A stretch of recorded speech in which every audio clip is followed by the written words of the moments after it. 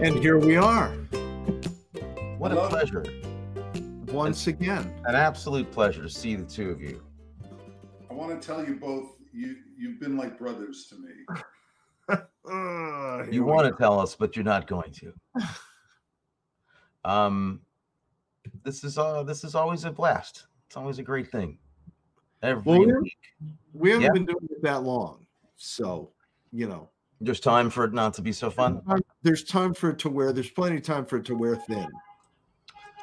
Well, I can't speak for everybody, but it's nowhere close to wearing thin for me. My ride is here. I've got to go. Thanks for coming. So for those of you joining us for the first or last time, this is the Arkin Brothers talking about movies. And sorry, that's Brooklyn. That's Brooklyn for you. Sorry. That's going to go on. Nice. And if you haven't already, subscribe to this channel and click the bell icon when you do so that you get updates of all of our upcoming events. We're probably going to be doing this every day. At least until there's a vaccine. Yeah. We just talk about movies. For those of you who don't know, the genesis of this show is this is pretty much what we were doing privately, and we decided why not share it with the world. We figured, hey, since we're doing this anyway for no money, why don't we do it on camera for no money? Yeah, right. Yeah, and open ourselves up to ridicule and all kinds of things. Yeah, and why not? And the inevitable question, who the hell do you think you are? Exactly. Well, we have an hour and a half probably to tell you who we think we are. Yeah. So buckle in. It's going to be a rough ride. So tonight, we're going to be talking about 1984's Little Drummer Girl. We might talk a little bit about the more recent Drummer Girl on Little Drummer Girl. I'm not going to talk about that. I'm not talking about it because I haven't seen it. Yeah. I haven't either. I don't want to say anything about it one way or another. I checked in on it last night. I watched the first episode last night to put some things in perspective for myself. To contextualize. Yeah. Where do you see this new Little Drummer Girl? You can get it with a free subscription to some. It's already too complicated. Yeah. Amazon Prime. I watched it. Okay. Amazon Prime for $1.99 an episode. Is it an Amazon show or no? It was BBC One. Okay. And there's some premium subscription service that you can get it on, or you can buy it by the episode on Amazon Prime. And instead of Klaus Kinski, you get Michael Shannon. And instead of whoever the actor was, I'm forgetting his name, who played Joseph in the 1984 version, you get Alexander Skarsgård. And instead of Diane Keaton, you get Florence Pugh. Oh, who's actually becoming quite a big deal right now. Yeah. Florence Pugh was in Midsommar, I think, that film. And she was great in that. And glad to see she's doing work. That's great. It's hard to work. So I'm glad she's working. Yeah. So what do we think of this movie? Well, hold on. We haven't given that's not a preamble. That's not anywhere close to the kind of preamble that this film or any other film deserves. Okay. All right. You don't introduce the film by talking about the mini series they did around it. I think it's all inappropriate. Yeah. So, as we usually do, let's just run down the stats and the basics. We've got Little Drummer Girl. 1984 was the release date on this movie, directed by George Roy Hill of the Sting fame, very famous director who is a little bit under discussed. Made a lot of great movies. Slapshot. Great Waldo Pepper. Butch Cassidy. And Butch Cassidy, yeah. How could I forget that one? So he's a great director. This is his second to last film that he ever made, and this is a espionage thriller based on a very famous John le Carre novel. From what I've read, I've not read any John le Carre, but I'm told it's his best book, or considered his best book by people online that wrote things that I don't know whether to believe or not. And it follows is going somewhere, because a lot of his stuff was truly great. Tinker Tailor Soldier Spy is a definitive work in the genre. So I'm told. Not read a lick of Jean le Carre. And so this, I think, was the first adaptation of a le Carre thing. I might be wrong about that, but no, The Spy Who Came In From the Cold, I think, was well before this. Yes. Okay. All right. Written by Loring Mandel. The screenplay was by Loring Mandel, who's mostly a TV writer, with a great production group of people in production that I'll get into later. A German DP by the name of Wolfgang Trau, or True. His big claim to fame here would have been working on the electrical department of Das Boot, but he was the cinematographer on a lot of German films that I haven't seen. And the cast is extensive, and it's really a vehicle for Diane Keaton, who plays an actress who gets embroiled in an espionage plot. That's all I can say about it right now, because it's very twisty and turny, and Matthew is going to have to take lead on any kind of descriptions, because I was a bit confused. I will completely admit to being rather confused for many of the times of the movie. Really? I'm surprised to hear that. Well, I don't really follow twisty narratives very well, to be honest. I'll be totally honest. Like, I really don't. It takes me a few viewings to get something like that remotely clear for me. And I enjoy those movies a lot, but I end up having to rely on other things to get through the experience, like atmosphere, characters, situational things in the movie. But the machinations of this plot were a little confusing for me. Well, there are definitely a lot of things in the plot of this movie that rely on you to know certain methods that are real in the espionage world. Just for example, there's one line in the movie where Klaus Kinski comes into where they're holding the fellow prisoner, and one of the people who's been questioning him says he's had seven days and nights in the past 3 days. And if you don't know what that means or what those interrogation methods are, that's gonna lose you completely. Oh, we lost your sound, Anthony. That's not actually, a complaint of movies. It's actually a complaint of myself. I But it's not a complaint about you. It's that this is a genre that if you're not really versed in it, if it's not something you read and watch, no matter how well unless they spell it out for you in a way that would be bad movie making, I think you're not going to get it. Okay. It would be like going to see a Chinese movie and having them stop every once in a while and saying, "Let us explain this for you Americans out there." You don't want them doing that. That would be bad movie making. I think the movie. I mean, my instinct is I'm not a scholar on spycraft or all things espionage, but I feel like this movie really works incredibly well on just an emotional level, even if there are intricacies of the plot that are a little confusing. And I will say this: there are plenty of plots that I have seen in initial viewings of things remain confusing no matter how many times I see the film. But this is a movie that I've watched probably now about 7 or 8 times. Oh wow! And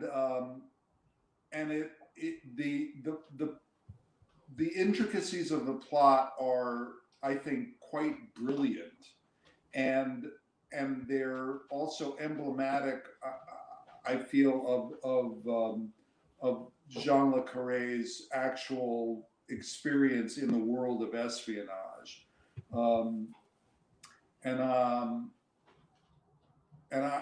it really holds up on multiple viewings, this movie, because it is dense, but it tracks like crazy if you watch it more than once.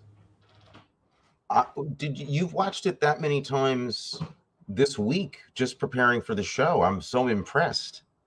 I watched it that many times today. I'm Wow. exhausted. I'm like, wow. You've put me to shame. I've seen it exactly 1.5 times.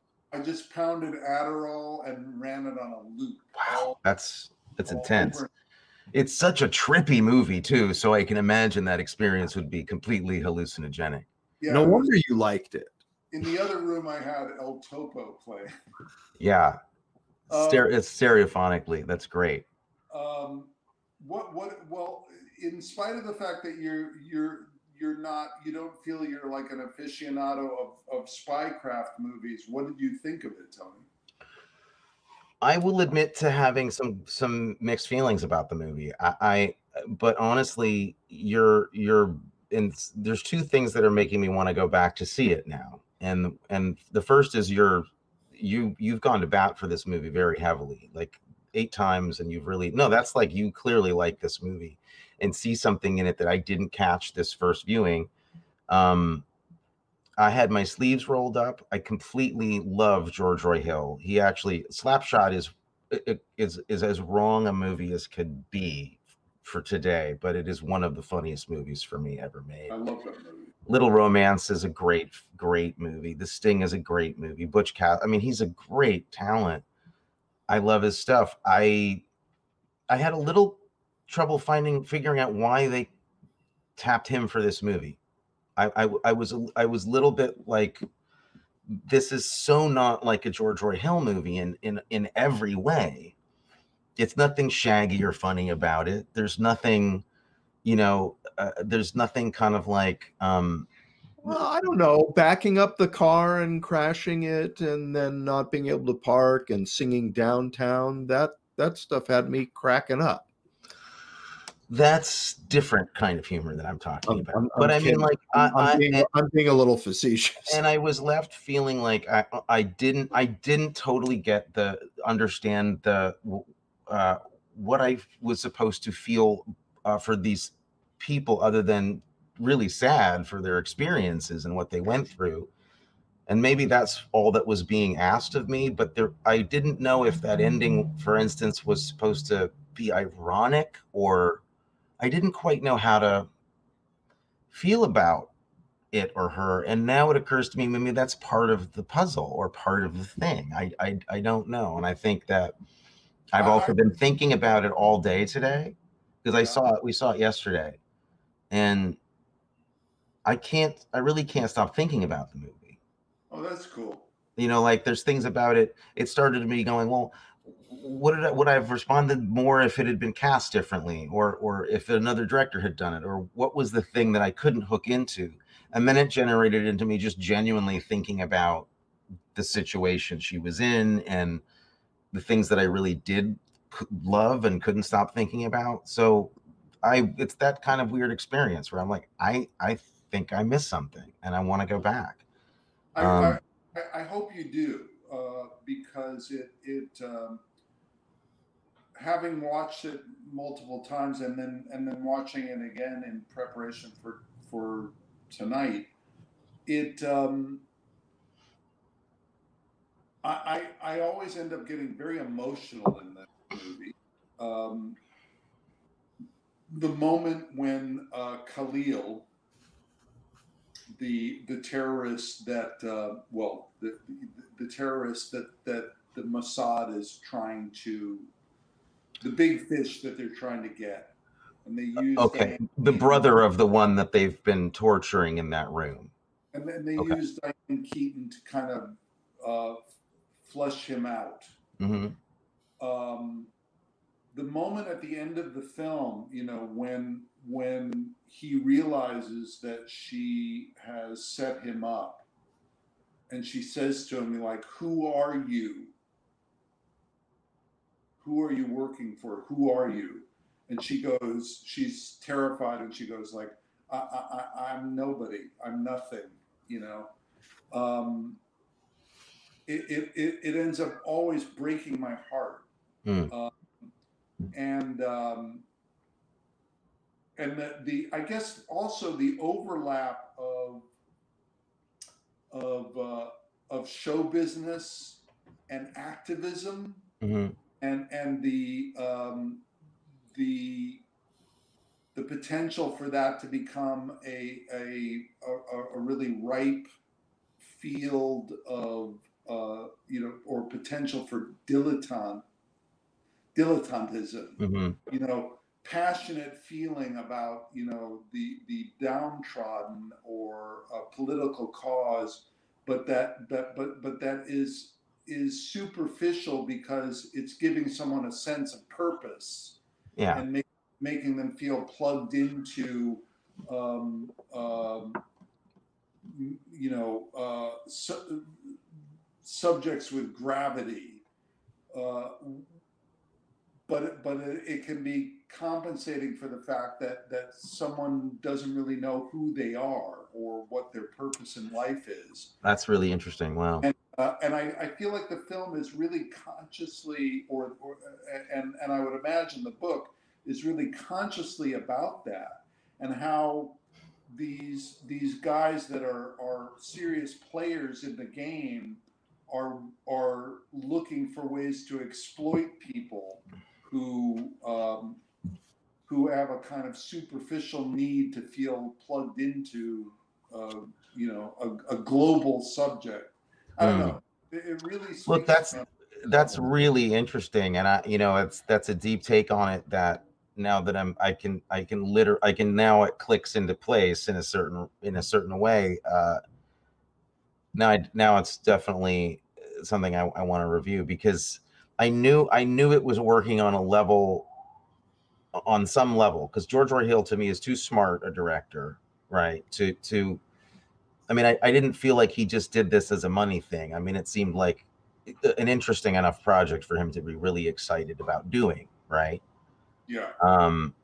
And she didn't show up for just any old movie, Diane Keaton, back particularly then. Like, it was like, I remember, I don't think she'd worked for a while when this came out or something, or she was trying to I just remember this movie being a really big thing for her at the time. It was her carrying a film, for one thing. Had she not really done that before? I can't remember. I don't think so. I mean, even Annie Hall, she was the title character, and was this before Annie Hall? I don't remember. No, this was way after. This was 10 years after Annie Hall. Okay. Yeah. But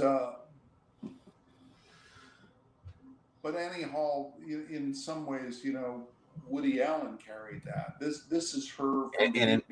Sure, but in every way, Annie Hall's nothing without her presence. Like, it's nothing. So it's interesting. You worked with Diane Keaton, didn't you? I did. I did Hanging Up with her, that she starred in and directed. Okay. And I'm haunted by something that I'm afraid went awry with her, but I'll probably never know if it did or not. But I was playing Meg Ryan's husband in that, and she was directing, and it was a lovely experience. Nora Ephron's script, and at one point in a break, Diane Keaton said they were lighting or something, and she looked over at me and she said, "I wish we were acting in a scene together in this movie because I would just wipe the floor with you." And she was, and she had been very supportive and great as a director. So I felt like, okay, she's joking and she's screwing around with me. And when my part was done on the film, I wrote her a note. And I said, thank you for a wonderful experience. And, I too am sorry that we didn't get to actually act together, because at this point I'm pretty sure that you would realize that I would have wiped the floor with you. And oh dear, didn't go. yeah, and after a couple of weeks, a big box arrives at the house, and there's a note in it, and she goes, and in the note, it was from Diane Keaton. She goes, "Oh yeah, sucker fuck, here's just a small sampling of my work." And in the box were like DVDs, or not even DVDs. I think they were at that point like VHS tapes of all of her great films, like Wow. Annie Hall, Little Drummer Girl, a million other things. And it was, and I couldn't tell if it was her way of like continuing the joke and sending me a bunch of things to have in the library, or if it was really her thinking that I had been intentionally saying like, I could wipe the floor with you. I have to think that she was in on the joke and felt I that. hope she did. I hope she did. I hope she was in on the joke, because I mean, I think that all right, I'm just going to open it up here. I think that your work in Full Moon High would wipe the floor with her work in The Little Drummer Girl. Thanks, Matthew. I think I know where you're coming from. No, I mean, I did not buy this movie.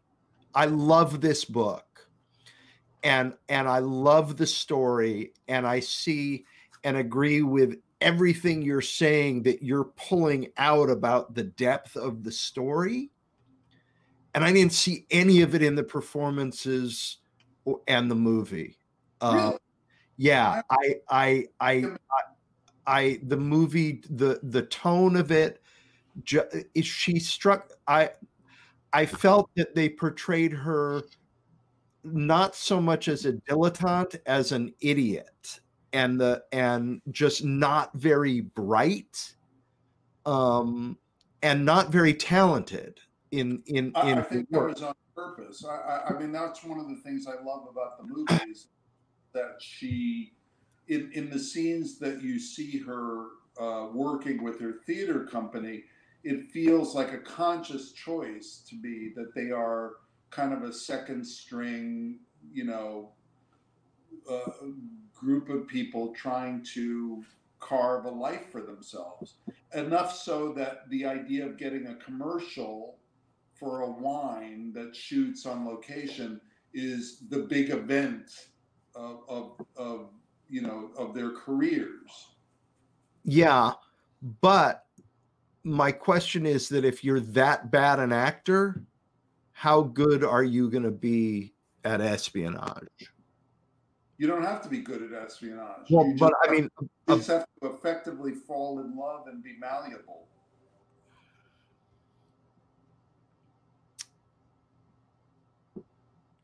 Yeah, screw both of you guys.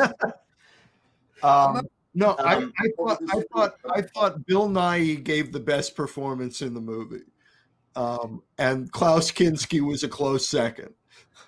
Well, Klaus Kinski, I mean, I could go on about him forever. I thought he was spectacular. He's incredible. He lit up the screen for me. Yeah, and I bought him in that position. That really came alive for me during that interrogation sequence. That part of the movie, that long sequence where she's there I guess overnight, but it feels like it goes on for a couple of days or something. It's kind of disjointed in how it's edited, brilliantly edited. Brilliantly edited by, do we know who the editor was? Do you guys know?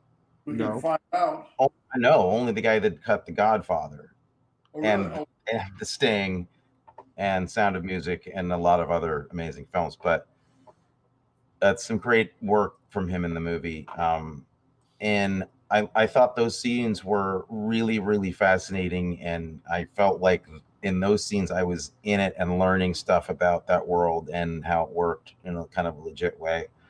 And I guess at the time, because the movie, because now I really am curious to see it a little bit more deeply. But when I saw my first reaction to it was that I was expecting a more atmospheric, lush experience out of it. And it's a very dry movie. It's extremely dry in the way it's shot. It's not, there's nothing gilded about it at all. You know, it's very German in the way it's shot. It's very, very clinical, which I like and admire a lot.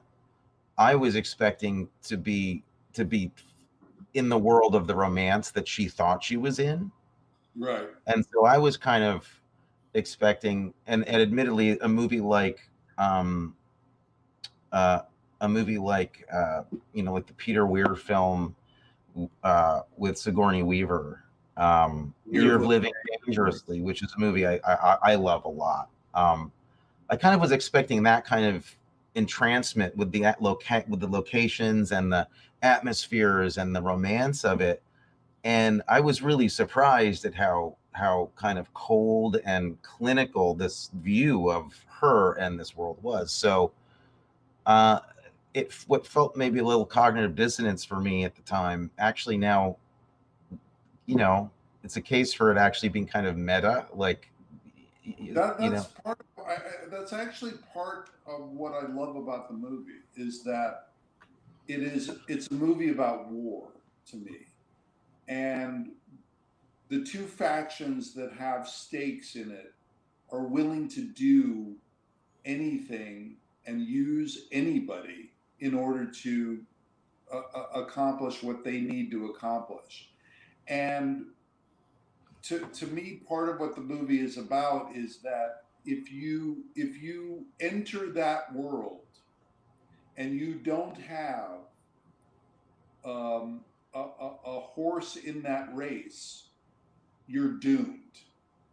You know that if you set foot in the world of that kind of war and you don't have a passionate agenda, you're going to be burned up and used like a piece of trash, Mm-hmm. and ultimately that's what I feel like happens to her over the course of the film, and she's left with absolutely, she's just hollowed out by the time the film is over because she didn't really have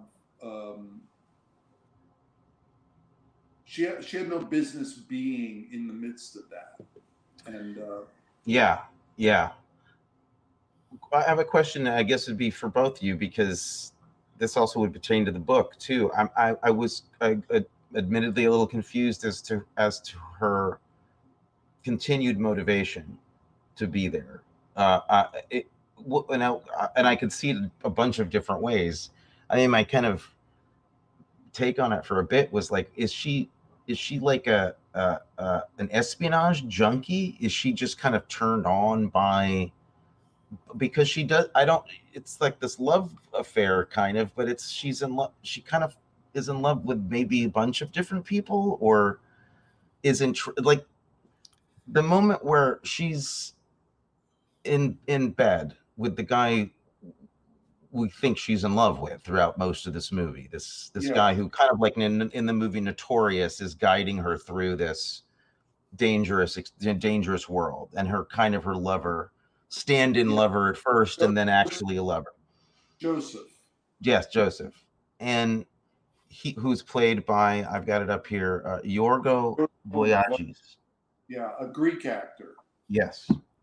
And she says, she starts like looking at his body and asking where he got the scars, and he's explaining like, this is a stab wound from this thing, and I was tortured here, and and it's a really lovely moment between them.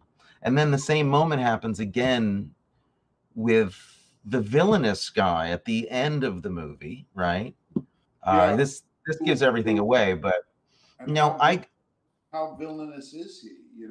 Well, I mean, villainous in the sense that he's set up to be the villain, and I'm perfectly happy to say that this is really a gallery of rogues. I mean, like, there isn't really a lot of, there's no one at the end of this movie that I feel good about. Like, I don't think, feels like everybody's pretty compromised as a human being by this lifestyle, But what's the takeaway? What is it in the book, Matthew? What is drives her? I read the book so long ago, Okay. That I don't really remember the moral side of it in the book, the moral point of view of the book. I know she starts out with kind of a, basic interest in the Middle East crisis and sympathy for Palestine. But as it went, I just didn't quite know what I was as an audience supposed to be feeling about where she was. Was she in love with? Did she love the excitement? Did she fall in love with literally a couple of three of these guys? Because she kind of falls in love with the first guy with the mask on that she meets at that lecture. Well, I got definitely romantically attracted to him. Like, idealizes this mysterious guy who's at this lecture, and but that's what pegs her as a candidate. Oh yeah, that I buy. And all I'm saying is that I couldn't quite figure out what her thing was by the end of it. Was she I don't know, was she I'm sorry to jump in, and I know you're asking Matthew this question. It was for both of you. But I think I really feel like that is what the movie is about.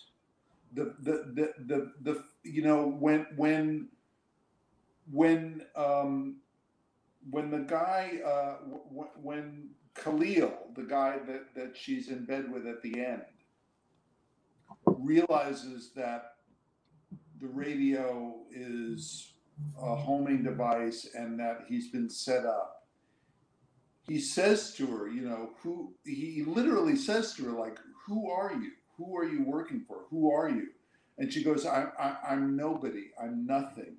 And I feel like the film is, if you take away all the espionage and all the other stuff about the plot, that the film ends up being about the danger of not knowing who you are, of not having a center. And I feel like her character is, she's an actress and she has aspirations and she has a desire to be effective and meaningful, but there's something empty about her, and in that emptiness, the powers that be recognize an opportunity to exploit something, and that's part of what I think the film is very consciously about. That's really interesting, man. Yeah, I'll buy a lot of that. Yeah. There's also a piece of real estate I'd like to sell the two of you. Well, I think there's an interesting piece of this, though, because I started becoming aware of Diane Keaton, a little like around this time, 84. I wasn't like watching Annie Hall as a kid. I was I was watching other kinds of movies and stuff. And then so I, in a way, her persona at the time was then perfectly tuned to what you're talking about. But she's since kind of gone on to represent a much more iconic, maybe feminist persona or person with a lot of depth and gravitas. But I guess earlier on she was kind of not known for playing. She was kind of known for playing characters who were a bit lost, right, and a bit flighty, and not necessarily that like professional, career grounded people. Is that true, or is that not true? I can't make a general statement about it, but she certainly, yeah, she certainly sort of, I don't know. I mean, The Godfather, she was playing someone who was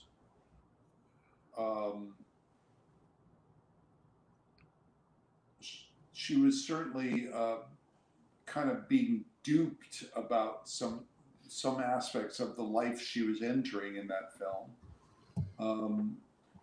And Annie Hall, she played a kind of flighty, God. I mean, I don't want to. I have IMDb right here. I'm looking for Mr. Goodbar. She was playing somebody who's pretty lost. Yeah. Very lost and very, yeah. I mean, she'd already done Reds. She had done Reds by the time she did Little Drummer Girl? Yeah, 2 movies before. She did Reds and Shoot the Moon before Little Drummer Girl. Really? Wow. Okay. So my assessment's wrong. Reds, she played a very strong character with a lot of, so that's not true.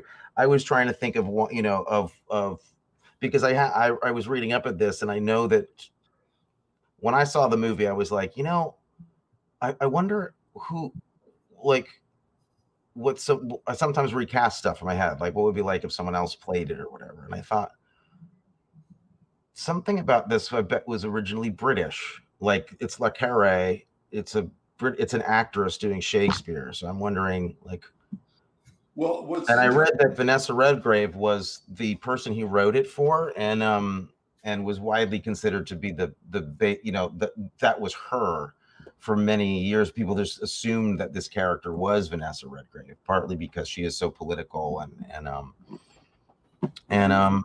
she was very aligned with the Palestinian cause.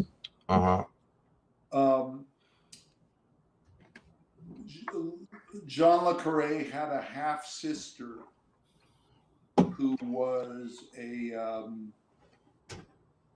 kind of politically radical, and apparently this character, she was the inspiration for aspects of this character, right? And obviously his sister, his half sister, was English, right?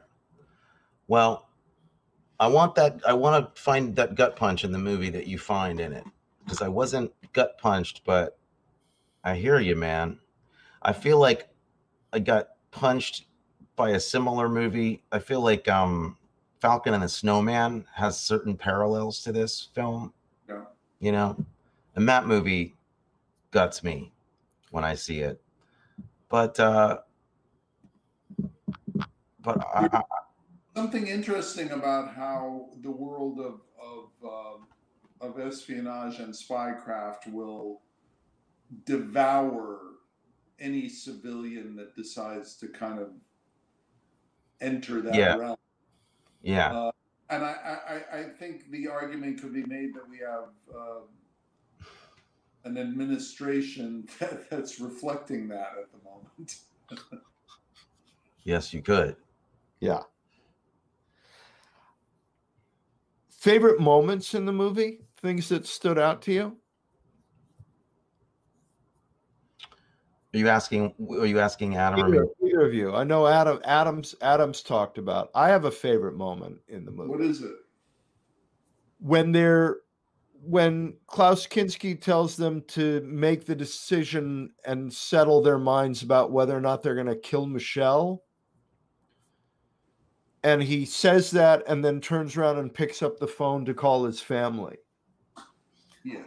That's what he's going to check in at home while they're deciding to whether or not to kill the guy. Yeah. And that spoke I love that just spoke volumes to me about who this guy is, and that this is my job and it's what I do, and now I have to check in with the wife and kids and see if everybody's got their homework done. Yeah. and that's a great moment. Yeah. And that I loved. And I also I loved the moment at the end. Oh, you know, I wrote this. Yeah, when she's doing they have a poster for, I think it's at the end. They have a poster for The Winter's Tale. And the quote from The Winter's Tale on the poster is, "Thou metst with things dying, I with things newborn."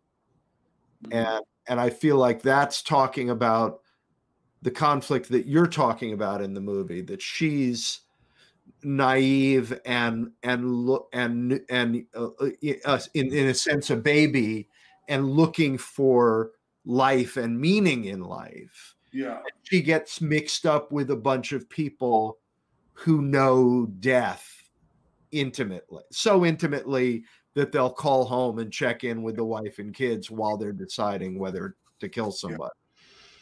Yeah. So those were two really nice touches for me. I love Klaus Kinski's entrance into the film when he's posing as the commercial producer. Yeah. And I love the actual casting of Klaus Kinski, a German, as the head of this elite Mossad Israeli espionage unit. And I also love the moment when Khalil, when she's in bed with Khalil, and he just suddenly, there's no catalyst for it. He's been sleeping and resting. They've made love earlier in the evening, and suddenly he just wakes up and knows that something is wrong because he's not hearing any cows. Yeah. There's no sound. I feel like it's such a great character moment in terms of a guy that's been on the run all his life and knows that he has to be on alert even when things are completely silent and peaceful. There's something wrong. And yeah. I just love that moment where his sixth sense tells him there's something off. I think it's great. And her moment of he says there's no cows, there's no traffic, there's nobody going to work, there's no laborers going to work, there's something off. And she goes, you know, come on, who's going to work at this hour? Who's doing this? And he's in total shadow, but he stops, and you can't even see his face. And in the shadow, he says to her, you know, why are you apologizing for them? Yeah. And you know, like the whole thing's turned to shit. Yeah, not good. Not a good moment.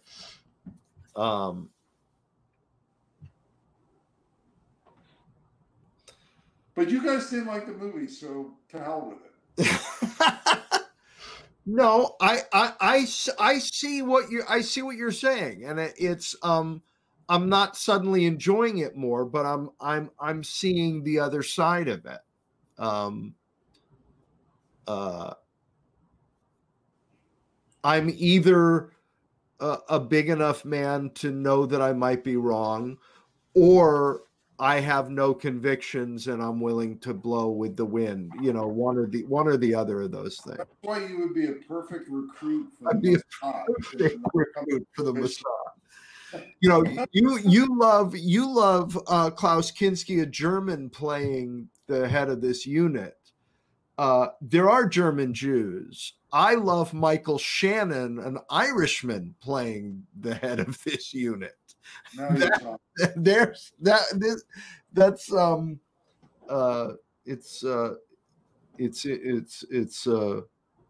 it's an interesting choice. What's interesting in this other version of it, this BBC version, she's very, very smart. The actor, but she still gets manipulated by everybody. I've only watched the first episode, so the first episode ends with this wonderful moment where the way they get her to Greece is her little company has just closed a production of something. And the conceit is that some rich guy came to see it and loved it and wants to bring the whole company to Greece to perform there. So it's not a commercial. It's not a commercial. So she goes to Greece and then sees Alexander Skarsgård there, but she'd seen him in the audience. And they start the affair. And there's different people around. There's this woman, Rose, who befriends her on the beach, and then different people. And then she goes away with Alexander Skarsgård to Athens for that wonderful scene at the Acropolis, which they do very beautifully in this. And then it turns into where she's taking her somewhere, and she starts realizing, wait a minute, I don't know you. And this is starting to feel like a kidnapping, and he won't stop the car. And he finally pulls up to this house. And when she gets out of the car, all of these people who she's been seeing in Greece for the past week are there. And it's like, oh shit. So he introduces her to his company. Yeah. And it's so we're just about to step into that scene where they are telling her they have a part for her. But I feel very, I was going to just watch the first episode, and now I want to watch the rest of it because I'm really interested to see, you know, the way they manipulated this person who doesn't have much going on. It's going to be really interesting to see what they have to do to manipulate somebody who's got a real spine. And I'm curious to see what they do with that.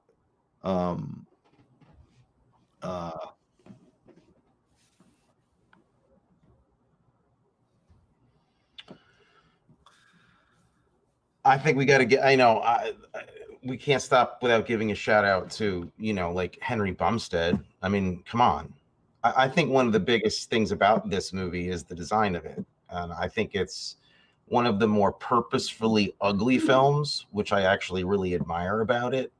I think it's actually really handsomely made and unattractive on purpose. And I think that's really smart. And it was a little strange to be going to all these amazing locations, but only kind of seeing the armpit parts of them, which is actually, when you come to think of it, that's what this would be like. You wouldn't be, we go to the Acropolis for a second, but most of this is in like weird back houses in the woods or dirt roads off to the side of places. And it's shot pretty clinically in that kind of austere way.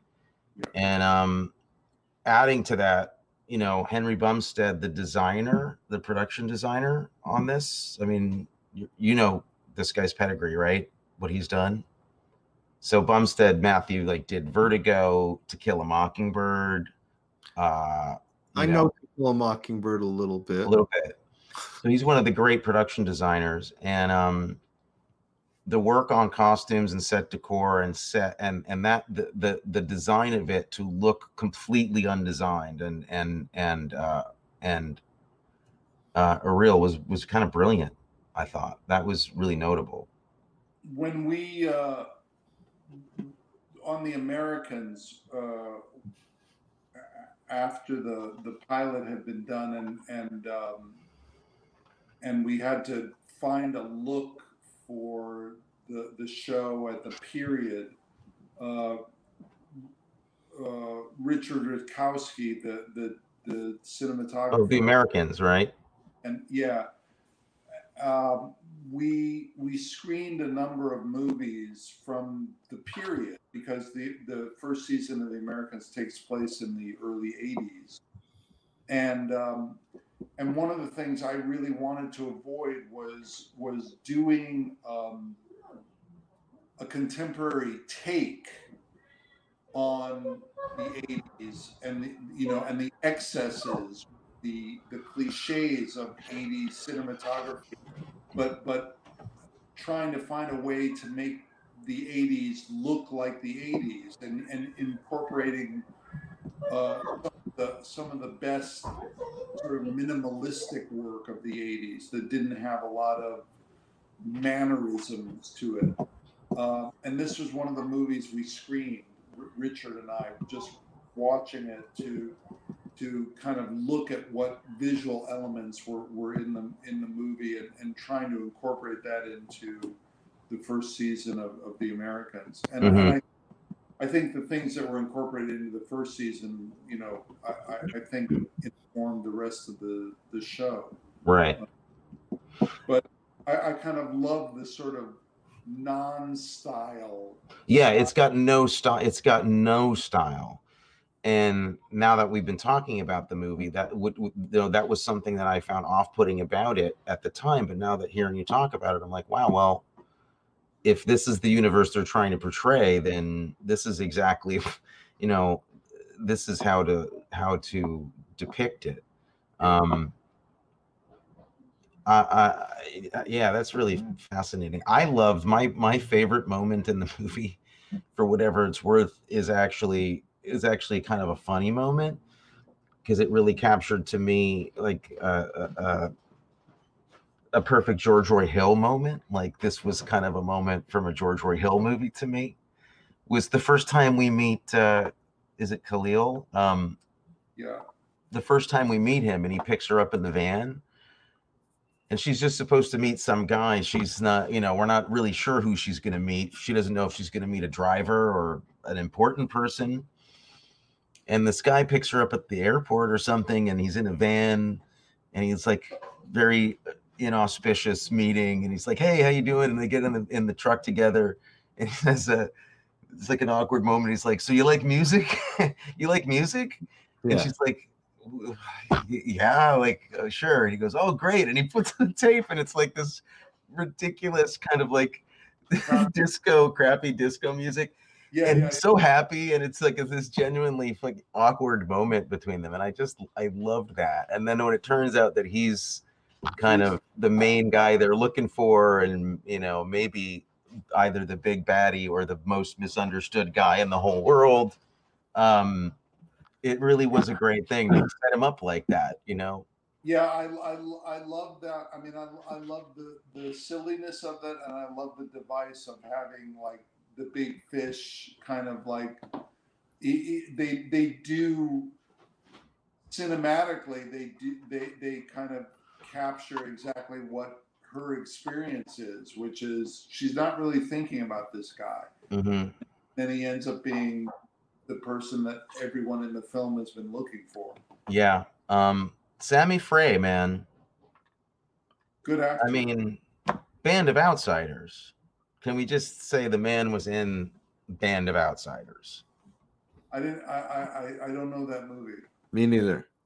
It's Godard's. It's my favorite Godard movie. Not to get too film school about this, but it's the movie that if you don't like French New Wave and you see this one, you're gonna like French. No matter who you are, you're gonna get it, and it's gonna make you cry and laugh and sing and dance in the streets. It's absolutely fantastic. And it's the movie that Tarantino named his production company after. it's a beloved movie, and it has some devices in it that are completely unique. And anybody in that is just Hall of Fame for all time, as far as I'm concerned. One of those faces. I love Sammy Frey's choice in the scene where he's talking about how he lost his fingers, you know, and the bomb that was sent to him, and through, as he's telling the whole story, he's just smiling through the whole story, like That's right. He's just laughing at what an idiot he was. Yeah. Both those characters talk about their injuries in a really interesting, casual way that is very on point. And the fact that that's somehow, I don't think it's an accident that that's somehow eroticized for her. You know? Well, absolutely. I mean, that I got pretty fixated on that part of it, and I think that in my twisted head, I was like, I was expecting more. I was expecting to go more Cronenberg with that a little bit. Honestly, I thought they were going to make her a little more, not just a cipher or kind of a non-entity person, which is just a great way to look at this movie. I just hadn't, for whatever reason, framed it that way for myself. I was looking for the American movie promise that this woman has something in her that's worth it, and her dream somewhere, it's love or it's a kink. And I thought, well, for sure this has got to be in the book about her being kind of having a thing for danger or tough guys or scars or something about, you know, something that wasn't about these individual guys. And that was just a strange moment that they touch on. And it's kind of great, I guess, that it's not fully developed, that it's just like, maybe that's a thing for her, you know?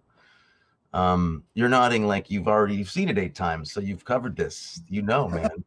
No, I hope you'll watch it again. I think I will. I absolutely will, because of this conversation is because I really am dedicated to this director who I feel like just does not get in the conversation enough.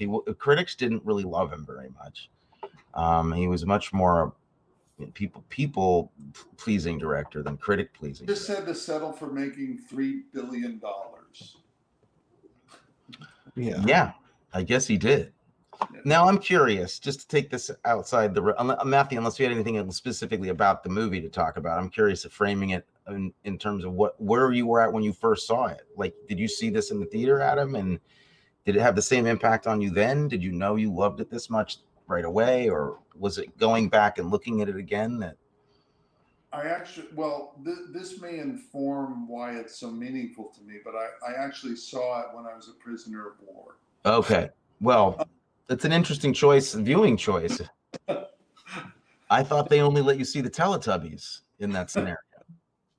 No, I did see it in the theater the first time. I thought it was just Thomas the Train when you're a prisoner of war. No? Yeah. No, I did see it in the theater the first time. And were you blown away by it, or did it? I dug it. I enjoyed it. I was affected by it. But it's grown on you then. I don't know that it's. I mean, I liked it the first time I saw it. It has stayed with me, and in subsequent viewings, I feel like I keep seeing intention. Mm-hmm.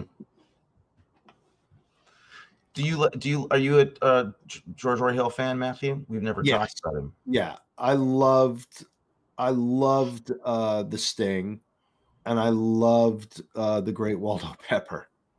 That I'm guilty. Never seen it. Never saw Great Waldo. Yeah, I loved that movie. Big Slapshot fan here, and Little Romance. Yeah, you know Little Romance is. Yep. I love Slapshot so much. Oh my God, it's so wrong and so funny. Written by a woman, interestingly. Yeah. When I learned that, I was a bit surprised. Really? Yeah, it doesn't seem like the kind of movie a woman would want to see, let alone write. But she did great job. Michael Ontkeen, right? Michael Ontkeen. Few movies. Yep. Yeah. Paul Newman, Michael Ontkeen. Maybe my favorite Paul Newman performance. I love that mode of Paul Newman's, of his the desperation mode that he gets in is the funniest. It's just the funniest. I love Paul Newman who is just playing like a ne'er-do-well. Oh, it's the greatest. It's the greatest. We're gonna have Paul Newman next week. I read a great anecdote about Paul Newman on Facebook. Somebody talked about being in Connecticut somewhere on a beachside community in Connecticut that Paul Newman and Joanne Woodward had a house at, and this woman went into an ice cream parlor to get some ice cream, and there was only one other customer there, and it was Paul Newman, and she lost her shit completely, but tried to keep it together and ordered her ice cream cone, paid for it, leaves, gets outside to her car, and realizes that she doesn't have her ice cream cone. And she's like, what is wrong with me? And she goes back into the ice cream parlor, and the woman behind the counter and Paul Newman are still the only other two people in there.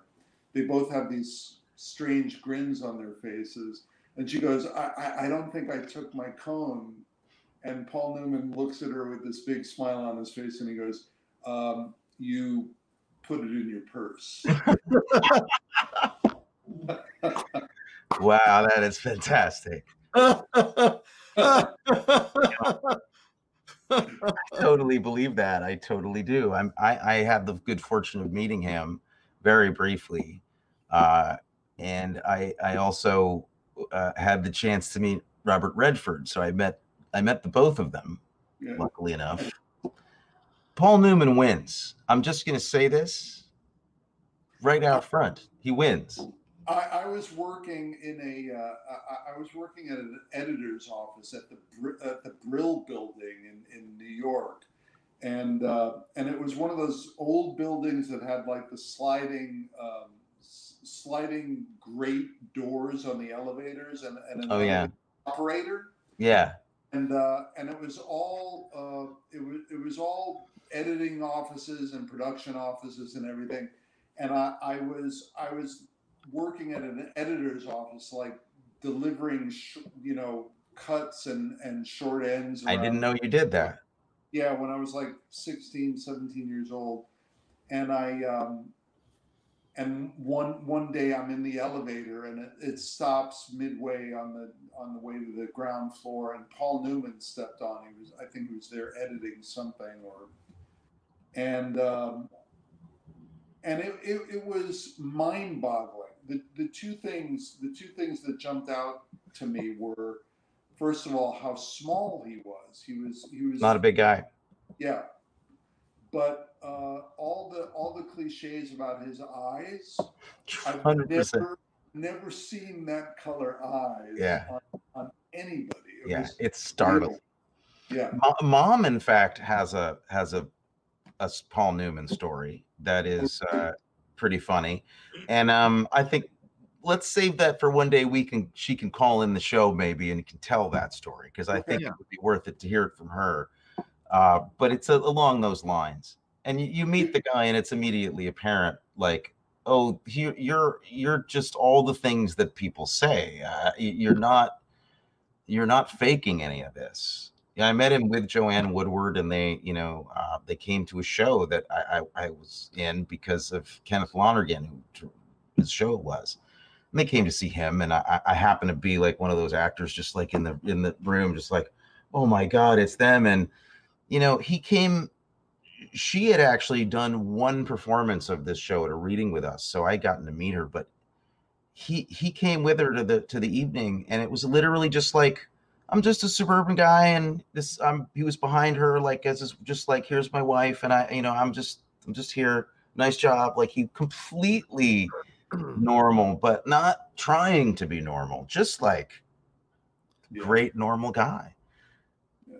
Obviously, he's also, you know, done quite a bit for charity. I think has done an enormous amount, actually. Yeah. From what I understand. Miss him. I wish he was still around making some stuff. Yeah, that would be nice. Robert Redford was nice to me. I don't mean to say that he was disappointing or not nice. He was not nice to me. Paul Newman wins. He wasn't nice to you? I didn't meet him, so he didn't have the chance. Well, he won't be nice. He wouldn't be nice to you if he met you. Well, you should write him and tell him how you feel. I have. The letters keep getting returned. I'm partially bringing this up to see if anybody out there can help me get a letter to Robert Redford. Now you should write him too, and just say like, how come we've never met? Bob? Why are you never nice to me? Yeah, you've just never been nice to me. You've never even come over for a cup of coffee. Nothing but love your movies, and this is the way you treat me. You worked with our father, and who am I? Like nothing to you? Yeah, I'm nothing to him. Sad, very sad. I had a very sad not meeting Paul Newman story, which was. Did you have a chance to meet Paul Newman? I had a chance to meet Paul Newman. It was during the Sunshine Boys, and my dressing room was all the way up the circular staircase. So I came down to the bottom of the staircase, and Tony Randall and Jack Klubingen were standing at the bottom of the staircase with their backs to me, so I couldn't get by them. Okay. And facing them are Joanne Woodward and Paul Newman, having just seen the show, and they're having a conversation. I could have said, "Excuse me," and squeezed by. Yeah. But I didn't, because I wanted to meet Joanne. You're hoping that maybe by standing there like a schmuck, someone will say, stood there like a schmuck on the stairs, up like a step up from Tony and Jack, who just kept talking to Joanne Woodward and Paul Newman. And they kept talking to Tony and Jack, and I like it.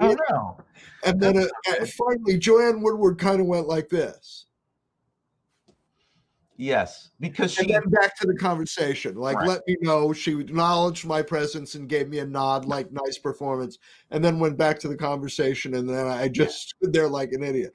But that whole show was kind of like that, because I would come out of the stage door, and my son had just been born, right? So I was racing to get home. I was out of that theater so fast every night to get home.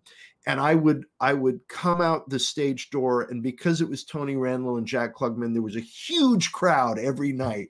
And I would come out the stage door, and I would see this. And, just the whole crowd turned with expectation, and then, oh, it's just him. It's just like a group disappointment, just a total group sadness. Yeah. I feel I had a new son at home, so I win. Actually, you do actually, yeah. And to heck with those guys, not introducing you to Paul Newman. What's that about? Or to Joanne Woodward, who, let it be said, is also no slouch. No, in the amazing person department, or great actor, or cool person.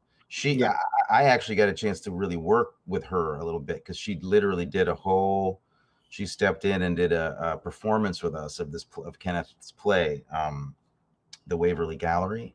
Short notice.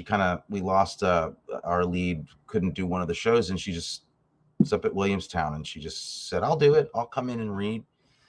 She just saved the show. Like, we didn't have a show that day unless she came in and did it. And she rehearsed with us for an hour, and had her book in hand, and stumbled through it, and it was completely surreal, because I didn't even know this was going to happen none of us knew this was going to happen until that day. And I'd never met her, and suddenly you're acting with her on stage in front of people. It was really something. And she was absolutely the sweetest person, just a delight. Yeah. Wow. So that's my fancy story about my fancy ass experiences.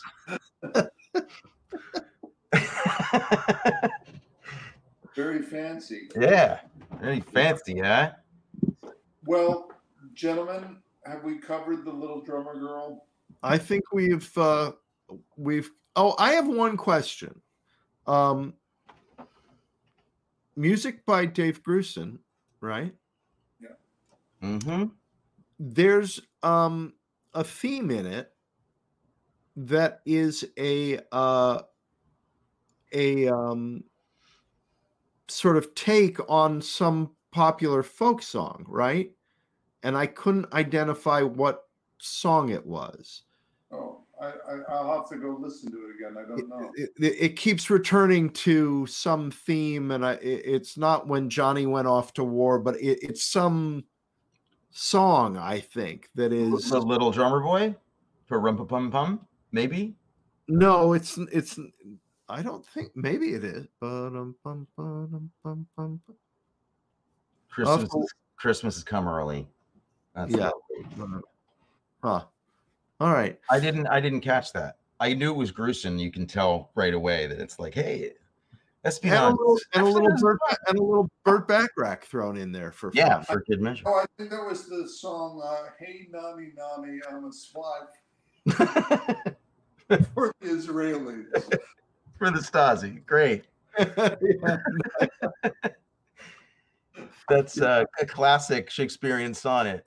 It's not put to song indelibly. Yes.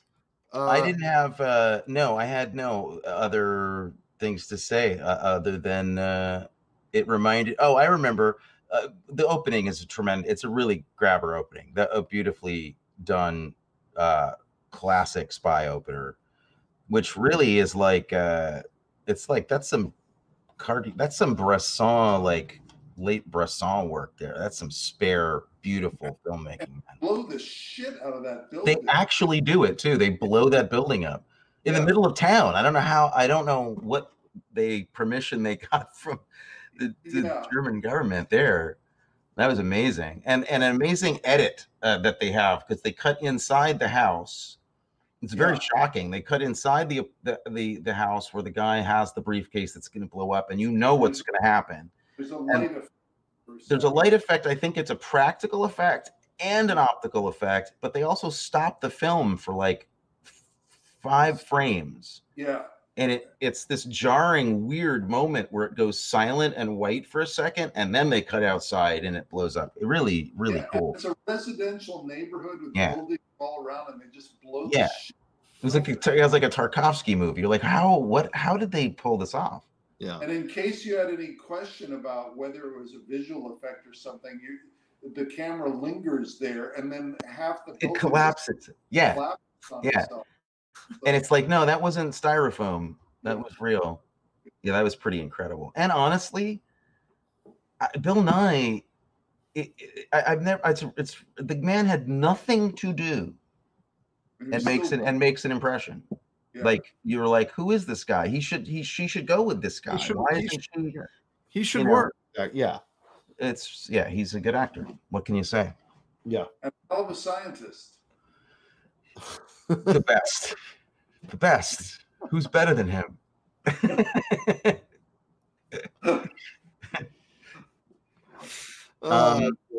So do we have a movie for next week? We do. Harper. Oh, speaking of Paul Newman. Starring Mr. Paul Newman, Ms. Lauren Bacall, who your wife has worked with and who you've worked with, right, Adam? I have, yeah.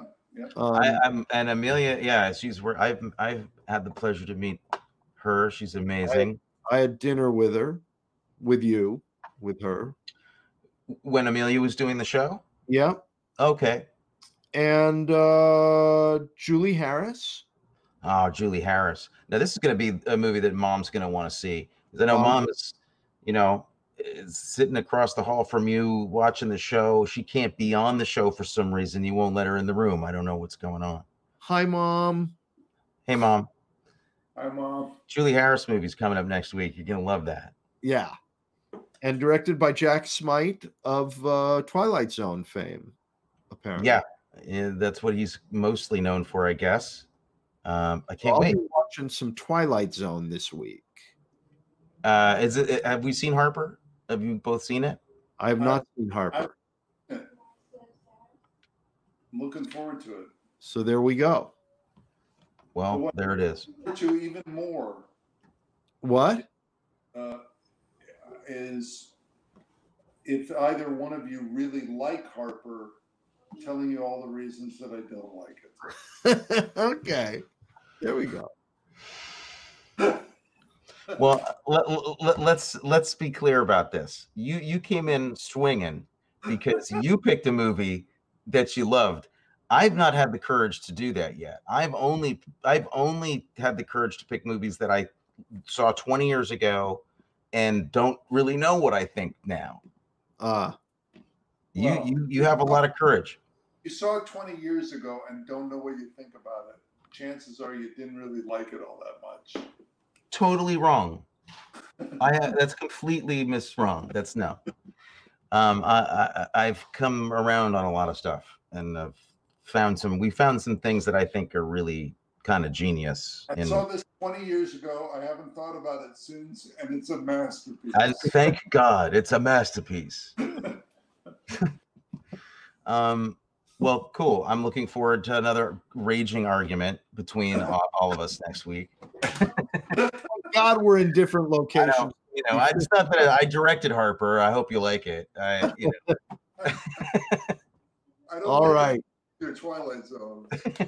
Hey, so if you guys are out there watching and you haven't subscribed, subscribe and click the bell icon so that you get notifications of our upcoming live streams.